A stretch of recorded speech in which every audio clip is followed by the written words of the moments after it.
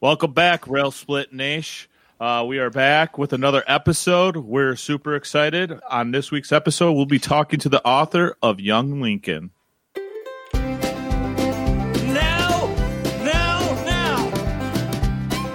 Not five, not four, not two, just three. The Rail Splitter, axe in hand, looking out at a frontier of hope and possibility. Being excellent to each other and party on, dudes! All right, everybody. This is everybody's favorite Rail Splitter, Nick, doing the hosting gig tonight. So with me, of course, is Mary. What up, Rail Split Nation? I got to copy Nick tonight. And then Jeremy is also with us. What's up? Not too much. Good to be here. And greetings, everyone in the nation that is Rail Splitters. I was trying to make it longer. It didn't work. It backfired. I was trying to go against the whole brevity thing. Dude, just embrace Rail Split Nation. It's Rail Split Nation.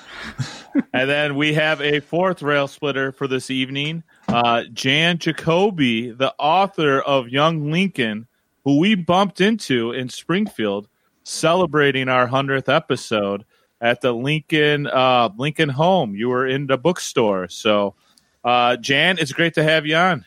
Well, thank you, Nicholas. I am an honorary Rail Splitter for tonight, and I'm delighted to be here. All right. So we're going to just dive right into it. So, Jan, I know you've written this book, but how do you pay your bills? How do you keep the lights on?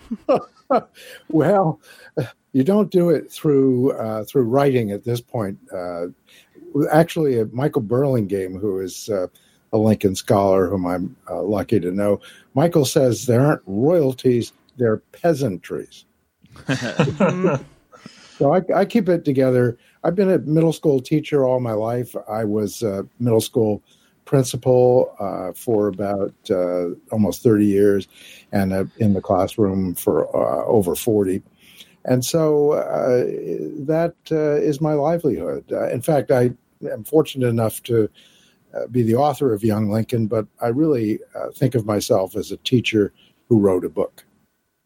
Outstanding. And God bless you for dealing with the middle school age level. That, to me, in my opinion, has got to be one of the toughest age groups to handle. Well, if you love them, they're just wonderful. I was in the classroom today with someone who was having a tough time, and I took him out, and I was about ready to level him. And then I realized the problem was that he didn't like I gave him two writing topics, and so I said, look, what would you like to write about? He said, I don't know. So I came up with a third one. I said, we're reading The Wizard of Oz, and I said, fairy tales are not real. Why should we read them? And he said, that's terrific. I want to do that. So I brought him back in, and everything was fine. So it was just one of those middle school moments that happens very often. Yeah, and one of those small victories that it's always nice to put up on the scoreboard. So why don't you, for our listeners, kind of give us a brief synopsis of Young Lincoln before we dive into how you came about and kind of, what you learned from doing it. So how would you give us an elevator pitch for Young Lincoln? Well, it's a story about his early years in Kentucky, Indiana, and Illinois. The Illinois period is the New Salem years. And if you've read it, again, that's the real heart of the book. Lincoln comes to New Salem when he's 22, and he's, by his own phrase, a piece of floating driftwood. And then when he leaves 6 years later, he's been elected to the state legislature, and he has been licensed to practice law in Illinois. And those 6 years are instrumental. They're very formative. I think it really has to do with four mentors that helped him to learn and grow. But basically, the book is for middle school. Again, I've been a middle school teacher all my life, so that age level in high school, adults have enjoyed it too. But what really is different about this Lincoln book is that it's written first person, as if Abe himself is telling the story. And I really owe that to my daughter and my publisher. The book took 7 years, and after about 3.5 years, 4 years, it was going nowhere. I had friends in New York in publishing. It was rejected by everybody. It was rejected by the St. Louis publisher twice. And so the St. Louis publisher and my daughter, they were having lunch, and both of them said, there's a story there, but it's not getting out. And what he needs to do is to write it first person. And that made all the difference. That's outstanding. How did you end up starting to write the book? How did this come about?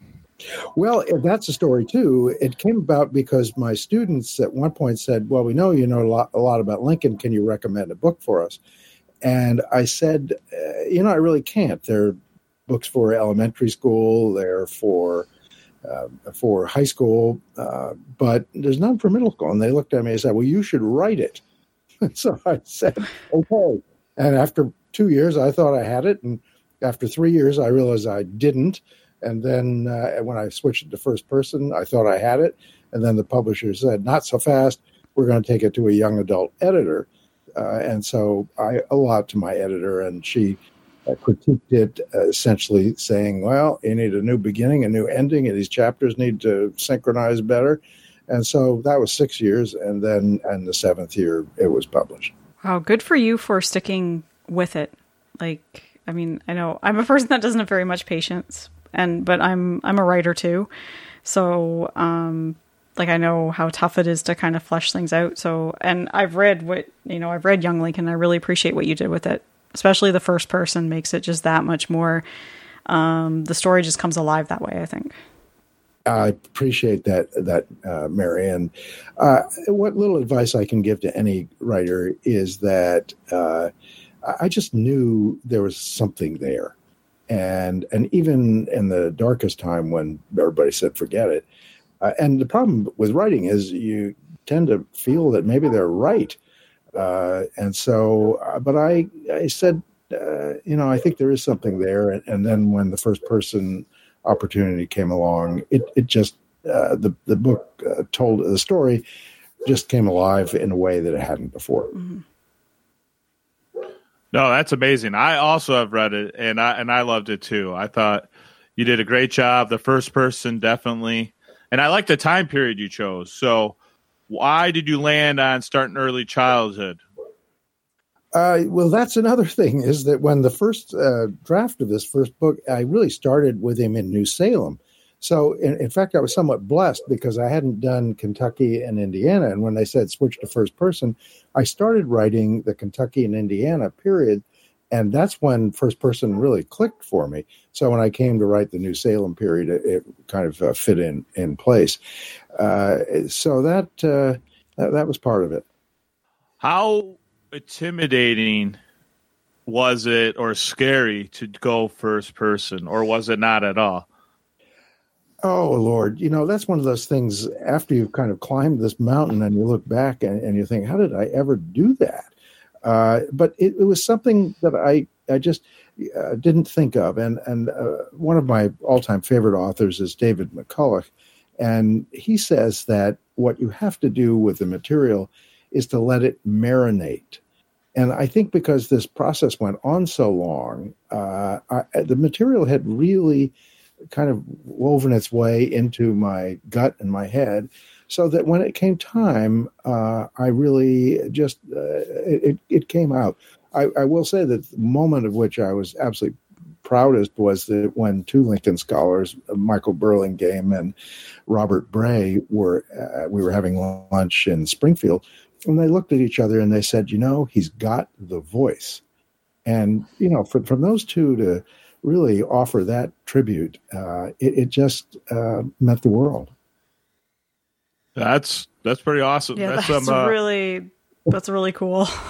I just hope I can keep the voice for the second book. That's we'll tell. The first one is got a life of its own now, and again, there's the writing thing. Is that I'm coming to writing the second one and feeling all those doubts and complexities all over again. No, that's amazing. I mean, that's some serious Lincoln street cred when you get Burlingame and crew to give you Their thumbs up and approval. Yeah. So congrats on that. Well, I appreciate it, and that's just a chance thing that happened. And the thing about the Lincoln scholars is that they are the most welcoming group of people. I thought at first they might kind of dust me off, this fruit fly over here who's tried to do this. It was the exact opposite. They gave me encouragement, good critiques, and just so much help. I can't say enough for them. No, the Lincoln community is as we met a few of them in Springfield when we were there. They are so welcoming and just so accepting. And it made, I think the three of us, really felt that, we had a place there and we were welcomed. Well, I'm delighted to hear that. And I know that I'm sure that would happen from the kind of people they are. Yeah. Jeremy, I know we've been hogging the mic here, so. Well, not at all. Actually, I was just about to jump in and ask a question about the first person, very similarly to what you asked, Nick. But I do think that it's commendable. Took some courage for sure to kind of step into that first person. So I give you credit for that. I also enjoyed how you came to writing the book. It's very similar to how we came to this podcast, where we really wanted to listen to an Abraham Lincoln podcast, and there wasn't one. So we made it. Yeah. So I like how that kind of parallels us in many ways.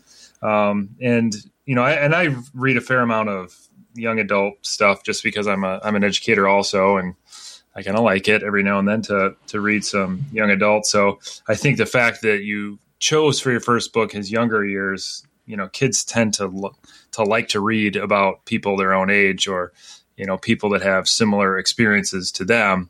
So I think that's a really good way to make Lincoln relatable. So, and so I don't know if you could maybe talk a little bit about finding that market, I guess, that target market, like how comfortable you in the YA world, and did you kind of take into account maybe what your audience wanted, and how did you balance that with what you wanted to do as a historian or a teller of history here?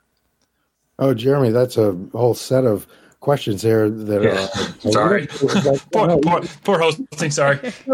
Each one is wonderful. I guess I could start by saying that I'm kind of a snob about young adult stuff, and in fact, for a long time, I called some of it kiddie litter. I mean, girl world. It panders to the worst of being a teenager.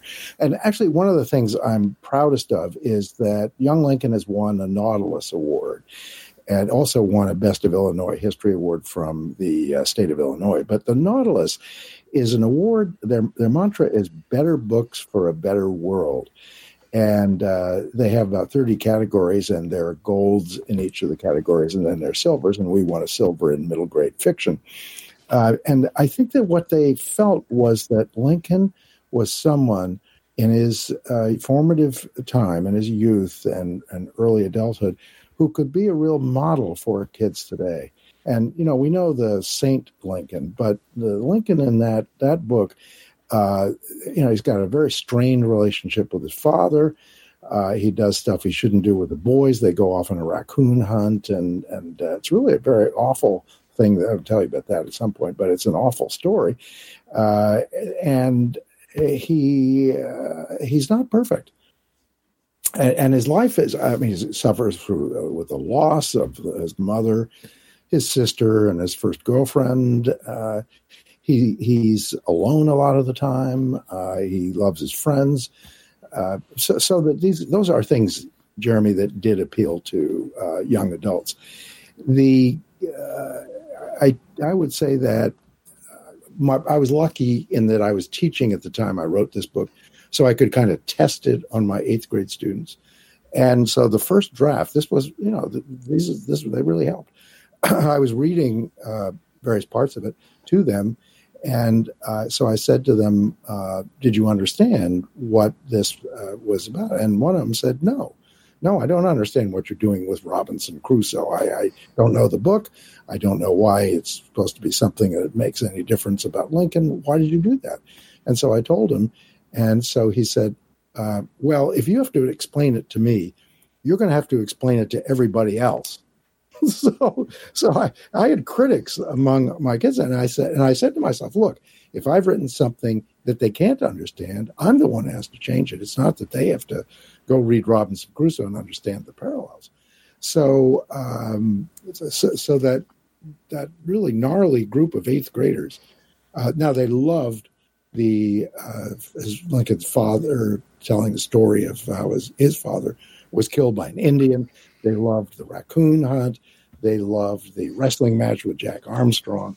They loved all that stuff. But what was good to see was that when I switched to first person, and Abe was reflective and really thinking about solitude and why it was important for him, they were with me in that. So the whole process of writing it was, as I say, I'm a teacher who wrote a book, but I was favored in the writing process by having the critics who were better than any professional critic you ever could have had.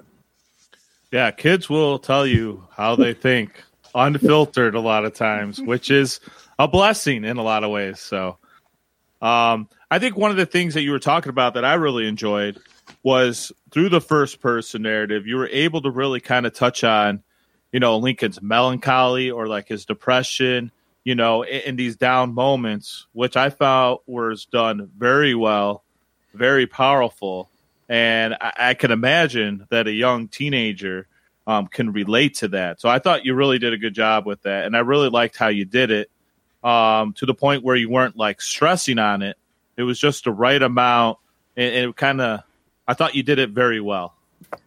Well, I really appreciate it. I've got a copy of the book right here. Excuse me. I have a very short passage that would illustrate that. Sometimes, this is when he's about 7 or 8 years old, sometimes I felt sad myself. I would walk over the hills, which were made out of limestone and covered with sassafras, redbud, and sycamore trees. I walked down into the valley where Knob Creek trickled toward the rolling Fork River. Most times I would hear the cardinals calling cheer, cheer, or wicker, wicker to each other and see red darts diving through the thick green leaves. The sun dappled through the tops of the trees and onto the darker pockets of brush below. When the trail dipped down, it might lead to a woodland creek. The cold water trickled through my toes and glittered like silver in the morning sun. The sadness left, and I could believe I was in that garden in the Bible. So there's a lot you do with a passage like that. It's obviously got the allusion to the Garden of Eden, but it also emphasizes that when he felt this way, particularly when he was young, he walked by himself out in the wonderful, and you're out in the frontier, and it's the beauty of nature, and he found it to be very helpful to understand his sadness. And I really appreciated you writing that into the book, because I think for me anyway, studying Lincoln, it's always the adult Lincoln, and there was never, when I was growing up, never the Lincoln who was 7 years old, never the Lincoln who was a teenager in his being a young adult. So that's one reason I appreciated this book, but also just that, you show that he probably had the melancholy from a very early age, which was really, I think he just, you've made him so relatable even to today's youth. Even though he's back, in the early 1800s, which I think is really amazing. He's still very relatable, which just shows how timeless Lincoln is. It's extraordinary. And the beauty of Lincoln, as you all know, is that, again, it's layers of an onion. You peel, you peel, you peel, you peel, and you go deeper and deeper and deeper. And there's still levels there that you have to kind of unpack. So, and yes, Mary, the themes in that book for his youth are ones that I know that the young people appreciate. When Nicholas and you were there too in Lincoln Home, yeah. When I'm signing a book for each person who buys it, I almost find that a very personal experience. I love selling to up there at the Lincoln Home because people just listen and you talk, and the young people there and in New Salem, where I've been as well, I give them my email at the back of the book. And I've had so many wonderful emails. There was a boy from, I don't know, somewhere, I think he was actually from Wisconsin, and he wrote and said, the ending is so sad. And then I had a girl from Japan who wrote and said, I loved the ending.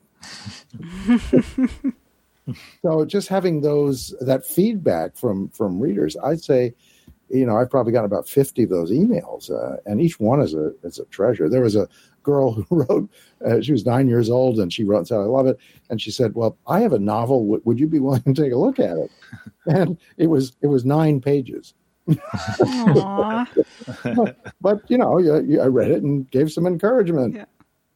Yeah, I think that for young people especially, it's hard to see what's going to happen. But just from my own perspective,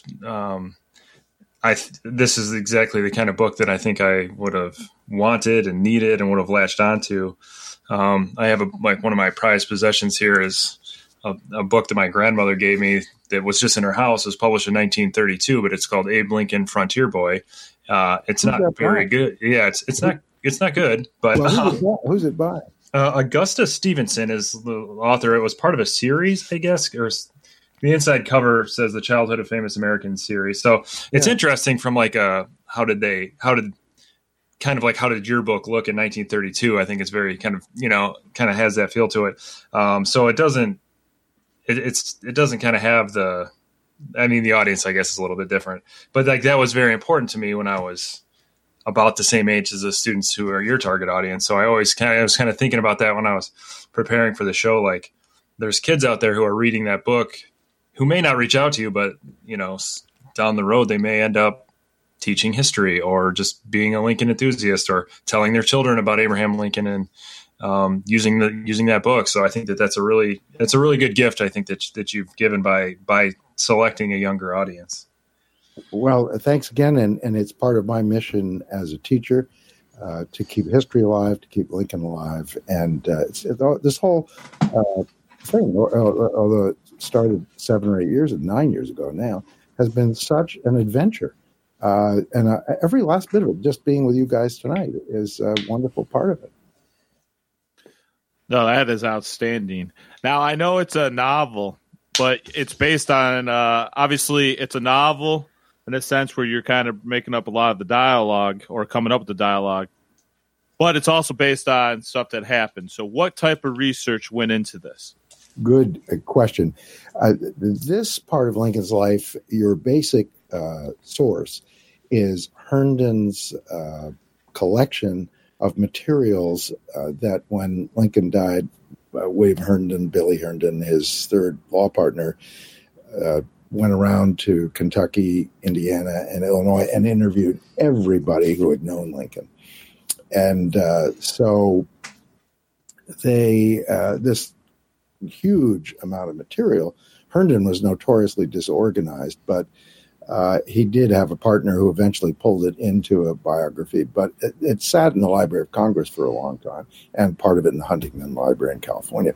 And we really owe it to two Lincoln scholars, Douglas Wilson and Rodney Davis, at the Lincoln Center Studies Center at Knox College in Galesburg.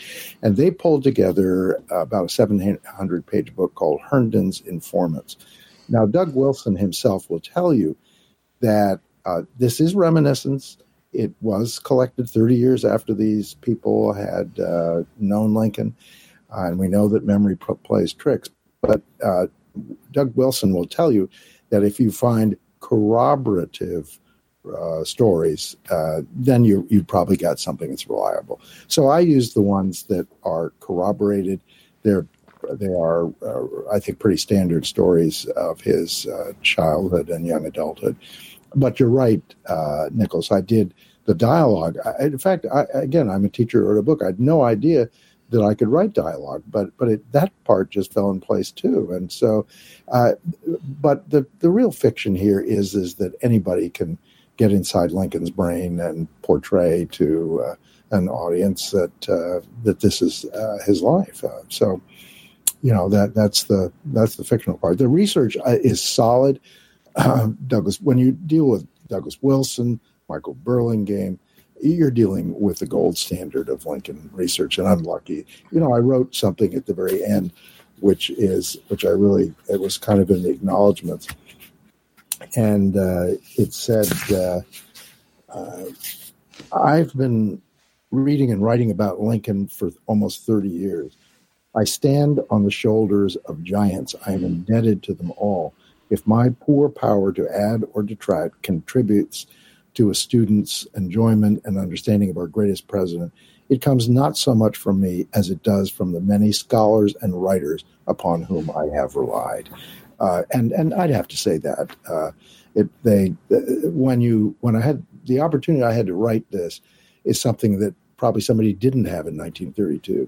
The scholarship that's been done, the opportunities that I was up in the Abraham Lincoln Library today in Springfield, and all those newspapers are on microfilm, and you can get them on your computer as well. But we have treasures of research and that scholars have done for us now. No, and I loved how you included that in the book too. Kind of, you had the footnotes at the end of it as well. So I really appreciate, kind of being a history teacher myself. You kind of appreciate those little things. Oh, it's very important. And in fact, I guess it was Mary was saying, or maybe it was Jeremy, that in the book, there are two or three, well, actually several places where I did use what Lincoln said himself. And I noted that. I wanted people to know this wasn't something I wrote, but what Lincoln had actually said himself, and that's in the footnotes. But I wrote in the acknowledgments, in the notes on the book, that I wouldn't have wanted to doctor that somehow or try and paraphrase it or something. I mean, he says at one point, my program is like the old woman's dance. You just can't. It's interesting that one of the ones in there is Lincoln says at some point that, and people dealing with Lincoln have heard this one forever. It's like he was called two-faced so often. And so his reply at some point was, well, if I had two faces, do you think I'd be wearing this one?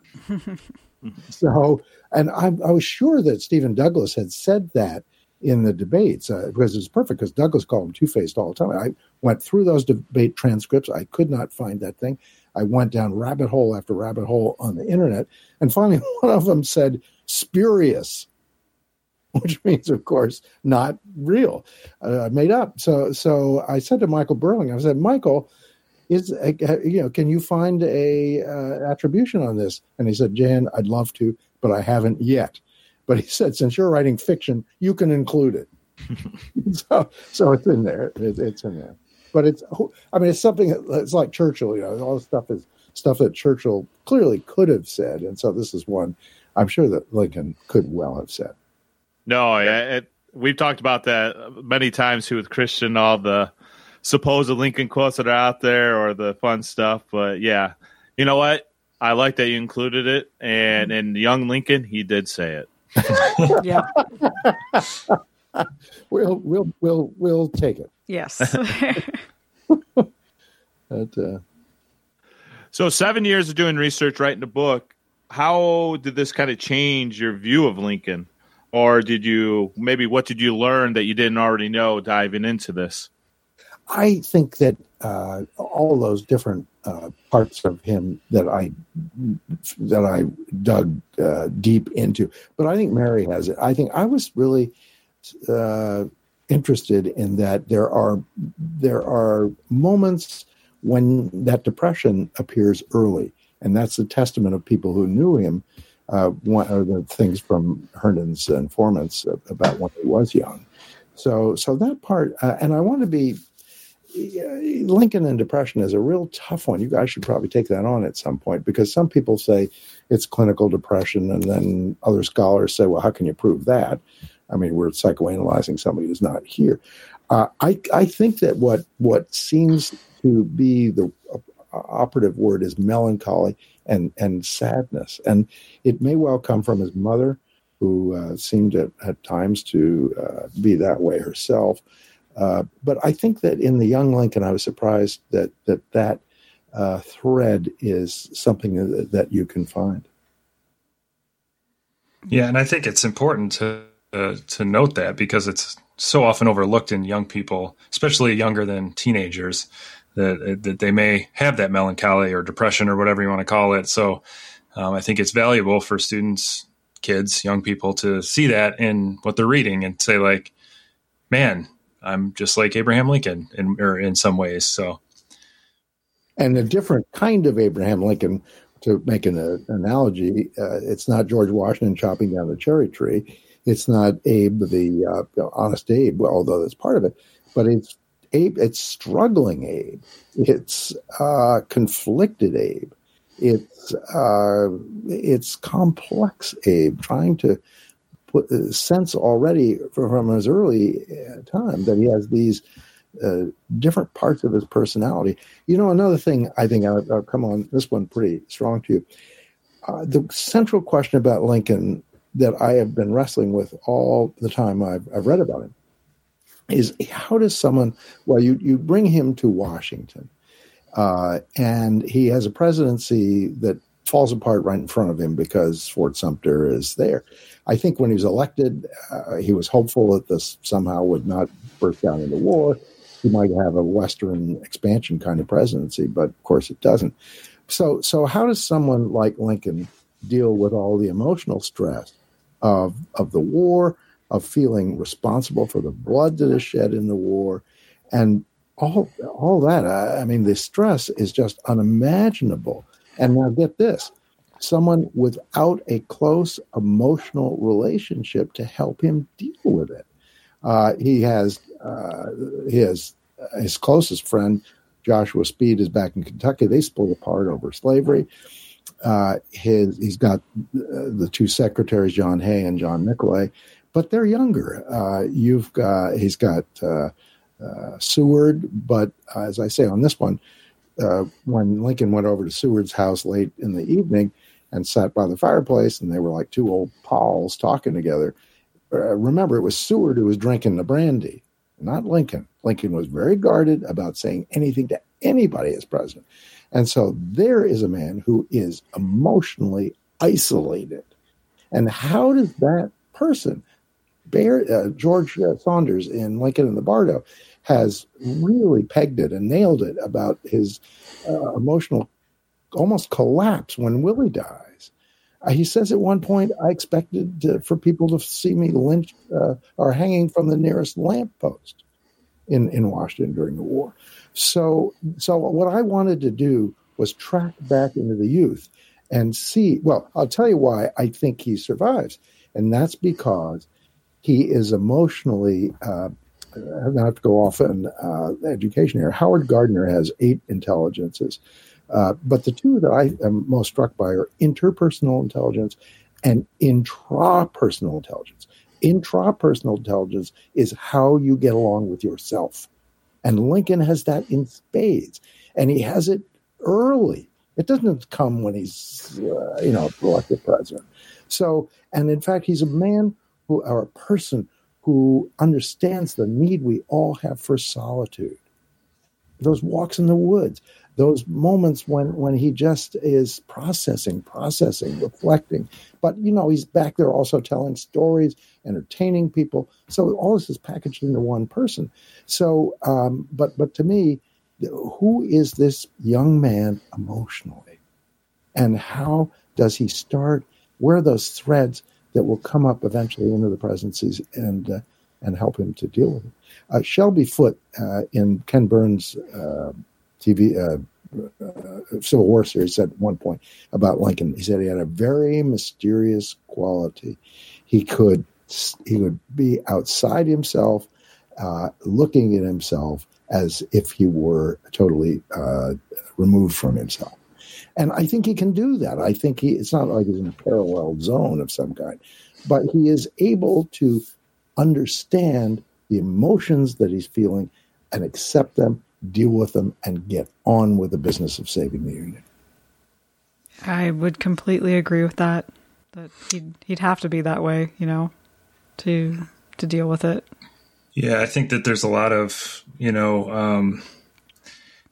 I think you've probably responded differently to different stress. I think the stress of the war and the weight of the office had a different impact than the stress of losing his sons, the stress of his marriage, perhaps. Right. And I think that he kind of gravitated toward the professional ambition kind of laden stress. And as you know, I've read a couple people who think that was kind of his coping mechanism was to bury himself in work. And that what a lot of folks look at as ambition, and of course it was ambition too, but was also largely kind of suppression of those emotions, you know, and because we're also talking about an era where there's no therapy, there's no medication for antidepressant, there's no, there's not even really a tolerance for grieving outside of a very contained space. So it's really difficult through our 2019 eyes to say, how did he handle that grief? Because I'm sure it impacted him much like it would impact any of us who may lose a child or who have lost a child.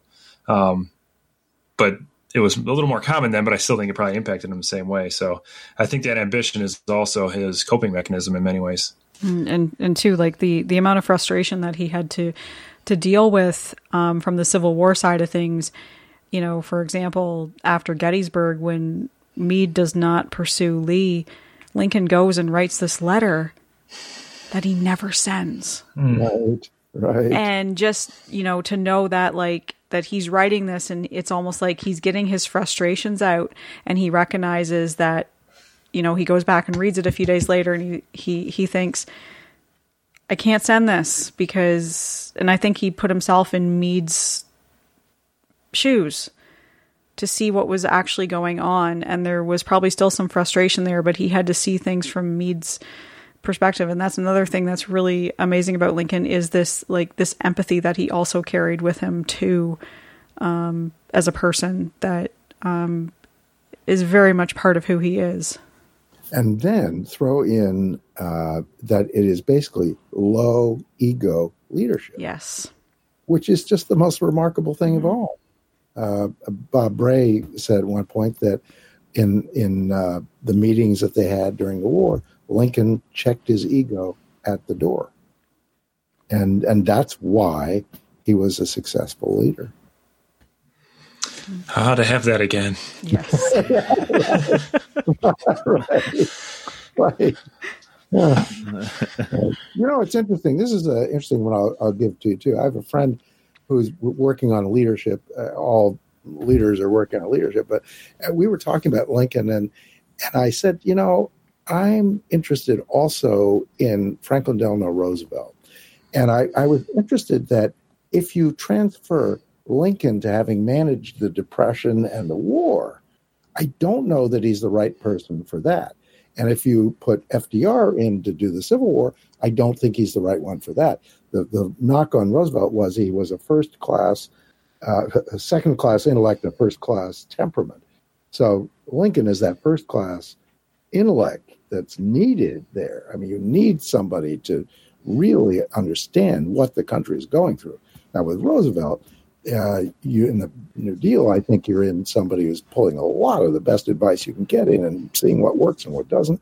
But when you get to the war, I think it takes a tremendous amount of personal leadership to do that. But it's interesting to think about placing those people in different situations. Yeah, I like comparing the two of them too, because Roosevelt kind of has become this champion for the impoverished and, you know, the lower class, yet he came from fairly extreme wealth. And Lincoln's kind of the opposite, where he came from nothing and then was kind of navigating this world of Washington that's, you know, got a lot of the elite and a lot of, you know, money. And he's kind of a lot of his navigation of the war was negotiating through a lot of that stuff, political appointments and keeping the money happy, and keeping the economy going. So I think it's interesting how both of those two figures kind of ended up really mastering the office to help folks that were not really like them, at least where they came from. And both the situation and the wars probably kills both of them. Oh, for sure. Yeah, nobody knows how long Lincoln would have lived after the. But when you see, of course, that picture in 1860, and then the Gardner picture 2 weeks before he dies, I mean, he just looks like he's gone. Mm-hmm. I think you just gave us a new episode topic: FDR, Lincoln, the swap. So, once we hit 200, we're going to be needing ideas. So we appreciate that. One other thing I liked about the book, I loved how you organized your chapters. And I think it's kind of a cool way that you did it. Each chapter kind of starts with a blurb. Can you kind of tell us, our listeners, where you got those from?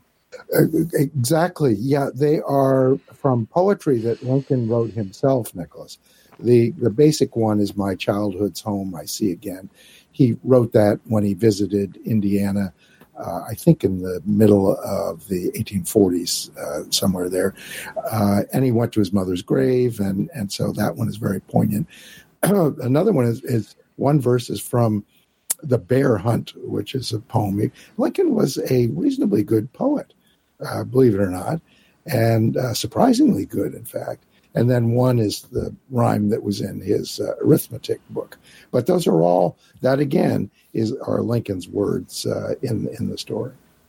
Yeah, it's just those little touches that I enjoy that you have in the book that just kind of, they add up, and they really turn it into something good. And I think the good thing about this that you really did well, it's like those good Pixar movies. There's something for kids, but there's also something for adults to take away from this, which means you're not, you're giving these young readers the respect that they deserve, that they can understand and handle this stuff, which I think you've really done a great way. And I applaud you on that. Well, thanks. And that's to Jeremy. I should say, Jeremy, thank you for your question about young adult literature. Meanwhile, or I should say, there is some first-rate young adult literature, some wonderful writers. Laurie House Anderson is one. She has a series about the Revolutionary War. There are any number of wonderful, and even the classics. I mean, my all-time favorite book has got to be The Wind in the Willows. I mean, in fact, if you don't think Trump is Toad, I wrote an article about that for the Post-Dispatch, Trump as Toad, and they didn't publish it. I think the one thing I liked about, getting back to what Nick said about the like a Pixar movie, that there's stuff in it for the younger crowd, but there's stuff in it for adults. There's things in it, somebody who's been reading about Lincoln now I've been studying him for like 30 years. It's these little things that they're like Easter eggs in there that it's like an inside joke almost, but as Nick said, you're not like, you're still on that level with the young adults that they're going to learn something with it. It's still respectful. But for me, and I think I've talked to one other person that she's been studying Lincoln for a very long time. She loved this book too. Oh. And just like, it's kind of like these little Easter eggs, like, oh yeah, that, I remember that. And it's so, I felt immersed in the world of Lincoln, and like I was on this journey with him when I read it, which I really appreciated. Oh, you kind of say that. I would say, Mary, that now this is a dangerous phrase, but as I came to write this book, I wanted to be consciously literary. Now, that's very dangerous for a writer, because if you start doing that, you end up being pretentious, and it can destroy what you're trying to do. But I did want the metaphor of Lincoln as Telemachus. I meant, and I can see it very easily, because his teacher was Mentor Graham. So he says, "Where did your name come from?" And Mentor says, "Well, have you read the Odyssey?" "Oh, I remember it from school." And he takes it through, and then Lincoln says at one point, "What's the relationship between Telemachus and Odysseus?" And that's a father-son relationship. So again, in those little places, you could, but that's what I meant about being consciously there. And again, the Shakespeare references when Lincoln and Kelso are on the banks of the Sangamon. When you do something like this, one thing that was just so, I would go up to New Salem time after time after time. And I sat on the banks of the Sangamon River trying to listen to Lincoln talking to Jack Kelso. And that's how that scene came in. But in the middle of it at one point, a blue heron plopped right in front of me. It just plopped down. Wow. And I looked at that thing and I said, if that isn't Abraham Lincoln, I don't know what is. And his feathers were all mussed on top. It was lanky. Length was in its legs, and it stooped over, and it was solid. It was a solitary heron. So that's how that was born. But all those things, you're right, Mary. Again, I would say if a writer tries to be overly conscious of those kinds of things, it won't work. Mm-hmm. But if they ease in from the storytelling itself, then it will. Robinson Crusoe was a natural for it. He's on an island by himself. He's on the island because he thinks he sinned against his father. Didn't take his father's advice. So those are parallels too. Yeah, I think another important aspect of Lincoln as a young person, I think that is different. It kind of makes him not unique, but certainly not uncommon, is that he was a reader at a very young age. So I like how this is a book for young people, and you can kind of say like Lincoln was a reader, and this book is for young people who like to read as well. So I think that's kind of cool too. Oh, you're right. And in that one, when I signed the book for and up at Lincoln Home, I will say to the 10 or 12-year-old, I will say, I have one question for you. Are you a reader? And when they say yes, I write in a reader, ! Abraham Lincoln would be proud of you. Oh, nice. Yeah, I think that's true. I think it really is. And there was actually another boy in New Salem who not only was a reader, but he bought this book out of his own pocket. His mother wouldn't buy it. And so she said, well, if you want to use your birthday money, and he said, I'm going to do it. So he bought it, and I said, Abraham Lincoln would be doubly proud of you. Book yourself. No, that's great. I mean, that's why the book's important. It's making those connections, like Jeremy said earlier, and you're helping mold future historians, future Lincoln novice, and most importantly, future Rail Splitter listeners. So is it time for my Lincoln story, or what is the Lincoln moment? Yeah, before we get to that, though, where can somebody purchase Young Lincoln if they're interested in reading it? Oh, thank you, Nicholas. Well, the Lincoln Home in Springfield, the Prairie Archives has it there. The museum shop will have the second printing when that comes in. It's basically, I think it's many Barnes and Noble if they can order, but of course there is Amazon that it's on there if all else fails. But the Lincoln Home is one. Those people have been so kind to me. So if people do buy at the Lincoln Home, I'd be thrilled. And timetable on the second book? Oh, here we go. Second, I'm going to put myself onto a very ambitious schedule here. I'm doing the concept and the research, and that's why I was in the library today. I'm really going to work to have that done by January 1st. And then I'm going to write for 6 months.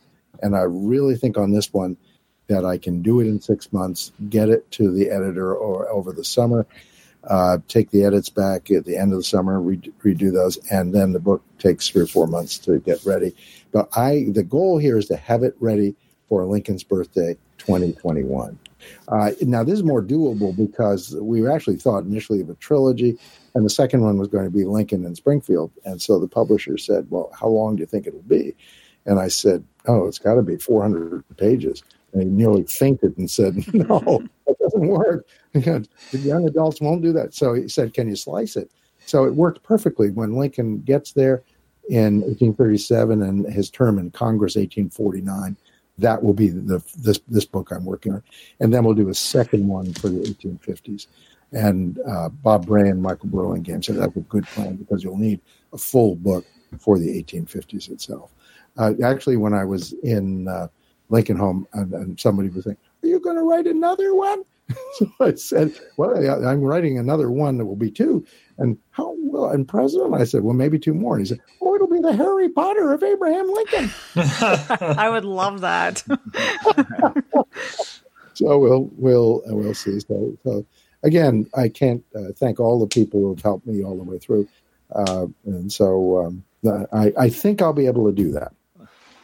So when we talked yesterday, I told you about our This Week in Lincoln segment, and you told me you have a great story to bring for this. So we're going to turn it over to you. This Week in Lincoln, brought to us by the young Lincoln author, Jan Jacobi himself.